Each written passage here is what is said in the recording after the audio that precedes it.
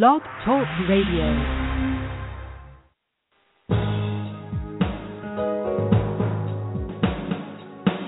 Welcome to the Neil Garfield Show, a presentation sponsored by www.livinglies.wordpress.com, GTC Honored, and The Garfield Firm, serving all 50 states with news and analysis of the latest bank scams against borrowers, homeowners, consumers, and investors, and providing legal representation throughout Florida. This program is for general information only. It is not a solicitation for services or legal representation and should never be used as a substitute for advice from a licensed professional. And now, here's world-renowned financial expert, attorney, and blogger, Neil Garfield.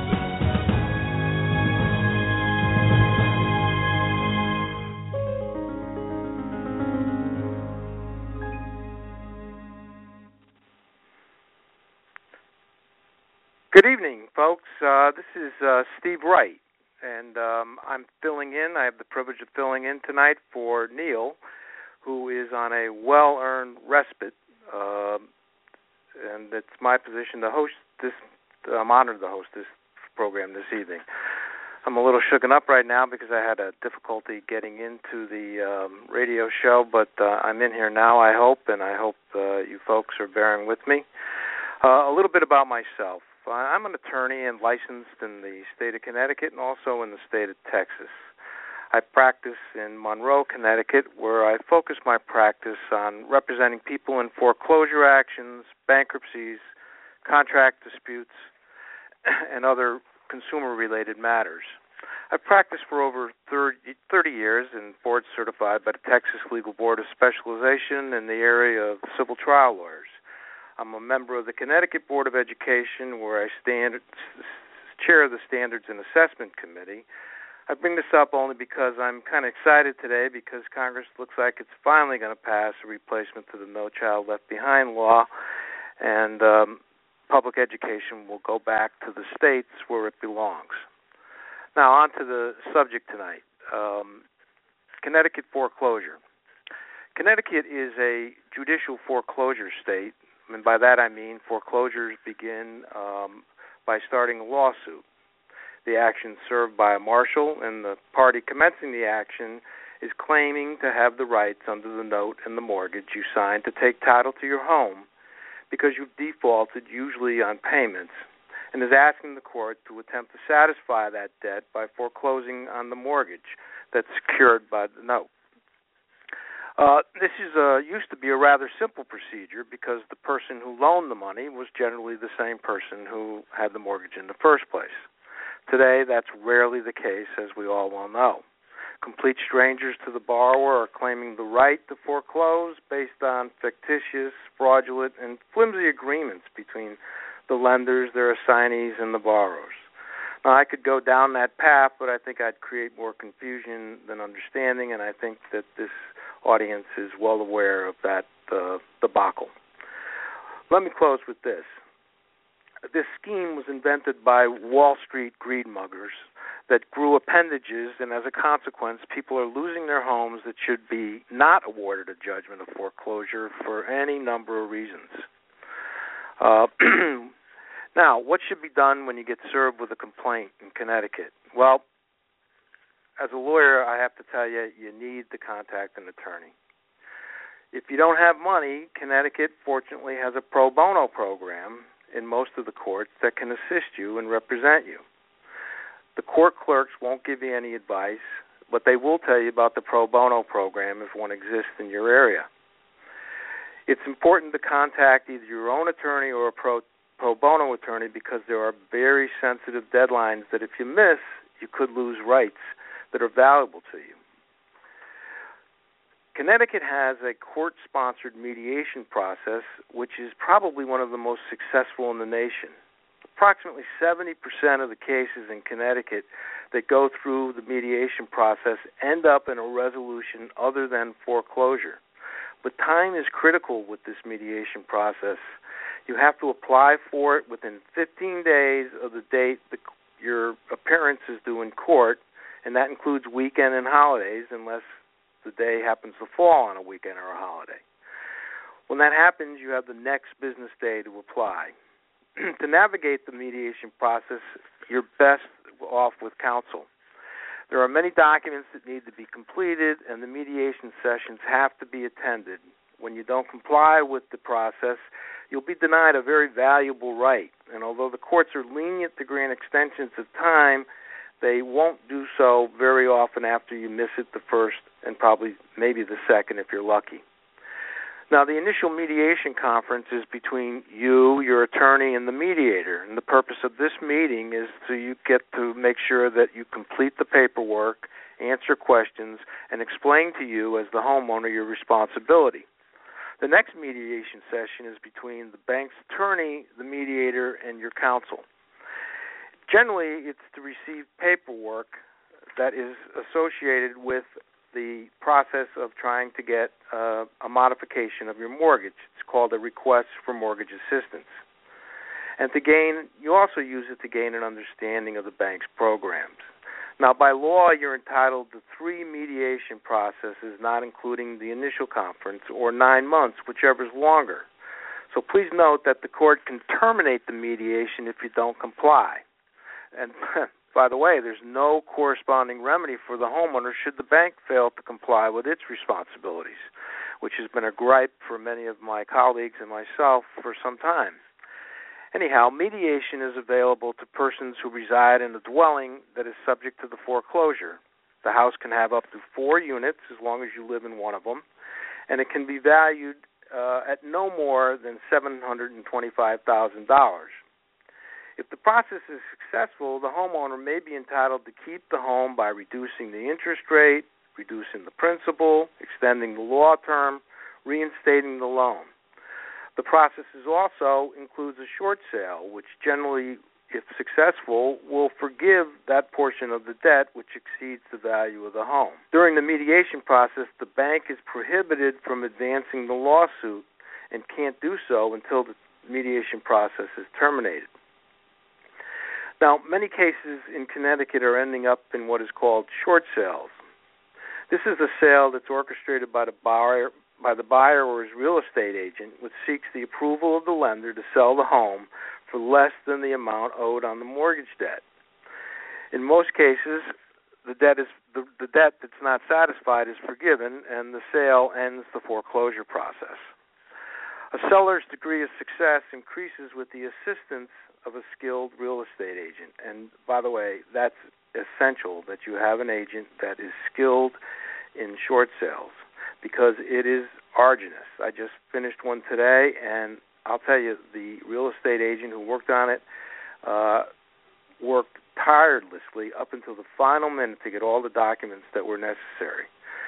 The servicers of these loans are less responsive than you think they would be, given what's at stake and the fact that this will satisfy at least a portion of the debt and the whole relationship between the borrower and the lender. Now, there may be tax consequences based on the forgiveness of debt, and that all depends on the tax basis in your home and whether there's a second mortgage. A homeowner considering such a resolution has to consult with their tax advisor to understand the consequences. This rule is generally understood as the forgiveness of debt of the first mortgage on one's principal is not a taxable event. But the lender will issue you an IRS Form 1090, and your tax advisor has to deal with that on your tax returns. Again, it's very important to have a skilled tax advisor who knows the steps and can avoid you owing what is referred to as phantom income. Now, what we're seeing very commonly now is people other than the actual owner of the debt suing on the debt. Loans made between 2001 and 2007 were, for the most part, securitized. That means, in simple terms, that it was sold off to a group of investors and supposedly put in trusts known as pooling agreements. And the people who invested were the beneficiaries of this loan. Now, this securitization process was the root of the evil and the fraud which has plagued the mortgage industry for well over a decade. Many people ask, can you be sued by someone who didn't make the loan or doesn't own the debt? And, this, to engage the judicial machinery in Connecticut, you have to be aggrieved. However, in Connecticut, the court has relaxed this standard of standing and permits parties who don't owe the debt to bring the foreclosure action despite the fact that they're not the owner. And our Supreme Court has stated on more than one occasion that the party commencing the action simply has to have the authority of the holder of the note to maintain the foreclosure. Then this rule has invited unmeasurable mischief. In a foreclosure action, the plaintiff alleges it has the right to proceed on behalf of the holder, which is generally some species of a trust. The plaintiff simply produces a note with what is known as a blank endorsement and swears, based on this blank endorsement, that it has the right of the holder of the note. This relaxed standard of proof dispenses with the need for the plaintiff to establish that the note is part of the trust and was poured into the trust in accordance with the terms of the trust. We know that this is often not the case. However, in Connecticut, our Court of Appeals has refused to permit the borrower to plead and prove that the note was not properly in the trust, stating that the borrower does not have standing to raise this admitted defect. Now, while the issue has not been addressed by our Supreme Court, it appears that this result may very well stay the same even if it is addressed. Nonetheless, counsel should argue that the case is governed by New York law, which all of these trusts are, because that's the place where these trusts were created, and New York law provides that the failure to strictly adhere to the terms of the trust makes the transfer of the note void from the beginning. So this will allow the homeowner to raise a defense and possibly get the case dismissed and perhaps maybe even get the mortgage discharged. How has Connecticut dealt with robo-signers? It hasn't done so in the manner you might expect. Courts should be appalled by the documents that are recorded on the deed records and used in court cases to establish a right that the person signing it with no authority to sign the document or signing in a capacity that they have no right to act under. Connecticut courts have looked the other way for the most part and are concerned primarily with the status of the plaintiff as simply what they call a holder or agent of the holder. And note that these actions are never brought by the holder in due course because even these modern-day buccaneers don't have the gall to claim such a status. The fact that endorsements and assignments and notes are being enforced have transferred rights is overlooked if the plaintiff can claim that the status of the holder or the agent is not what they claim it to be. Now, there are defenses for people who have been victimized by the Wall Street greed. Connecticut has established that standing must exist at the time the suit is filed. It can't be manufactured by assignments or endorsements that occur after the suit is filed. Some cases hold that the lender must have been licensed at the time that the loan was made for it to be enforceable, although our Court of Appeals has not yet made a definitive statement on this issue. Many lenders have gone out of business or filed bankruptcy, yet their notes continued to be endorsed in the stream of commerce. Establishing that an assignment has been made after the lender filed bankruptcy and without bankruptcy court approval will defeat such a case. And believe it or not, some lenders sue under fictitious names without identifying the real party in interest. If you can establish this, you're going to get the case dismissed. Now, the remedy of rescission is relatively new in Connecticut, and we'll have to see how it goes since the Supreme Court has decided the Jananowski case versus Countrywide Homes. In that case, as you know, the court held that the borrower need only notify the lender of its failure to comply with the statute and the commencement of an action within 3 years. And the court held that the borrower need not sue within the 3-year period to avail himself to this remedy. Now, Neil has written extensively on this subject, and I think that reading what he has to say on this is fantastic. I think the the other thing that I'd like to talk about in Connecticut is that after you lose your home, it may not be the end of it. If it's not been short sold, or if the lender has not been satisfied in full, we have in Connecticut what they call a deficiency judgment. If the lender files within 30 days of taking title, or in a strict foreclosure or in a sale after the sale has been approved, the lender can file a motion and seek to recover the difference between the sale of the home, the sale price of the home, and the what the debt is. And this is particularly onerous because most people do not have the income to pay this. And so far, there hasn't been many deficiency actions in Connecticut, but nonetheless, we don't know in most of the cases where the foreclosure's gone through. The motion for deficiency has been filed, and they just kind of are sitting there. If you move to have some remedy done or some hearing done on that, or make the lender move on that motion, you run the risk of the lender coming in and getting you moving, making the motion for a deficiency and making its case where you'll have a monetary judgment against you as well as losing your home.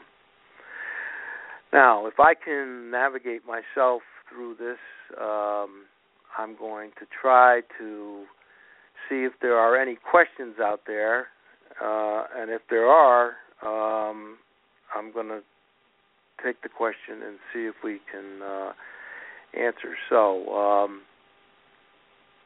let's see if I can do that.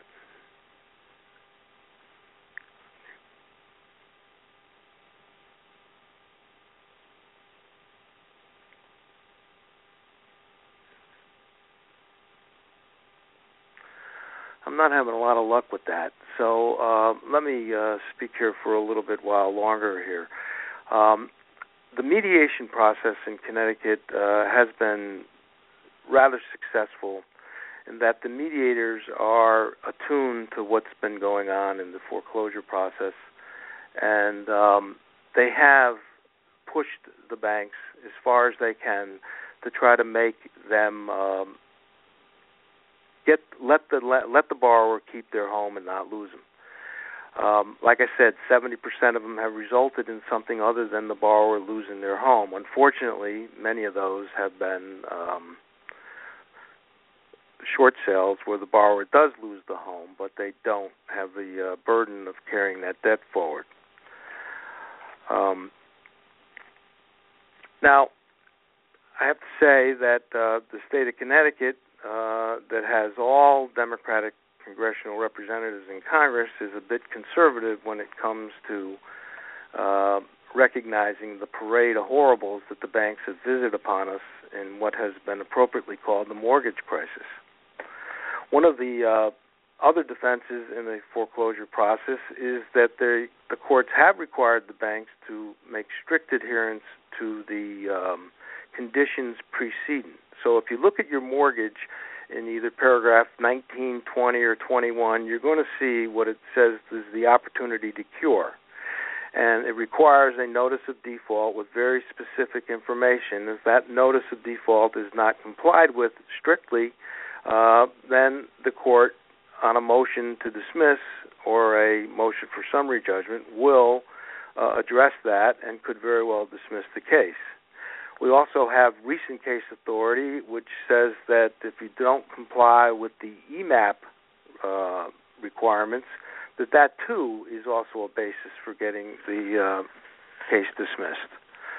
So if you give me a second here, and I know I'm kind of botching this thing up, I'm going to look at the callers on the side of the thing and try to get one of them in. See if I can do that.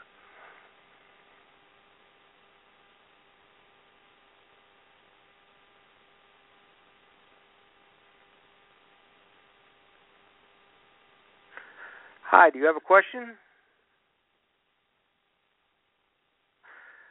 Hi, You have a question?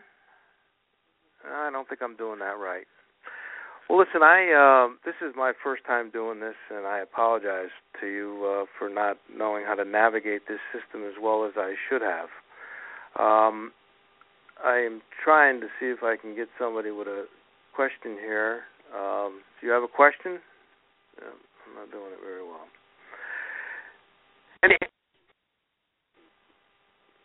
Okay.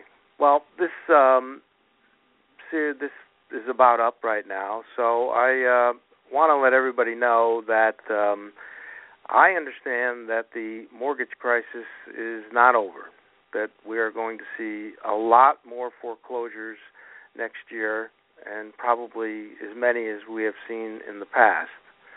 This isn't good news for us, but the courts are moving a little bit in the direction of recognizing the borrower and not putting up with what is obviously the fraud of the lenders that has created this crisis.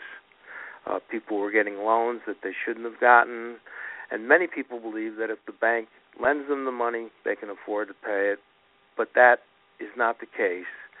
And unfortunately, people who relied upon banks who used to be quite adept at determining the borrower's ability to pay lent money to people who unfortunately could not afford them and did not do them much of a favor because they end up losing their homes.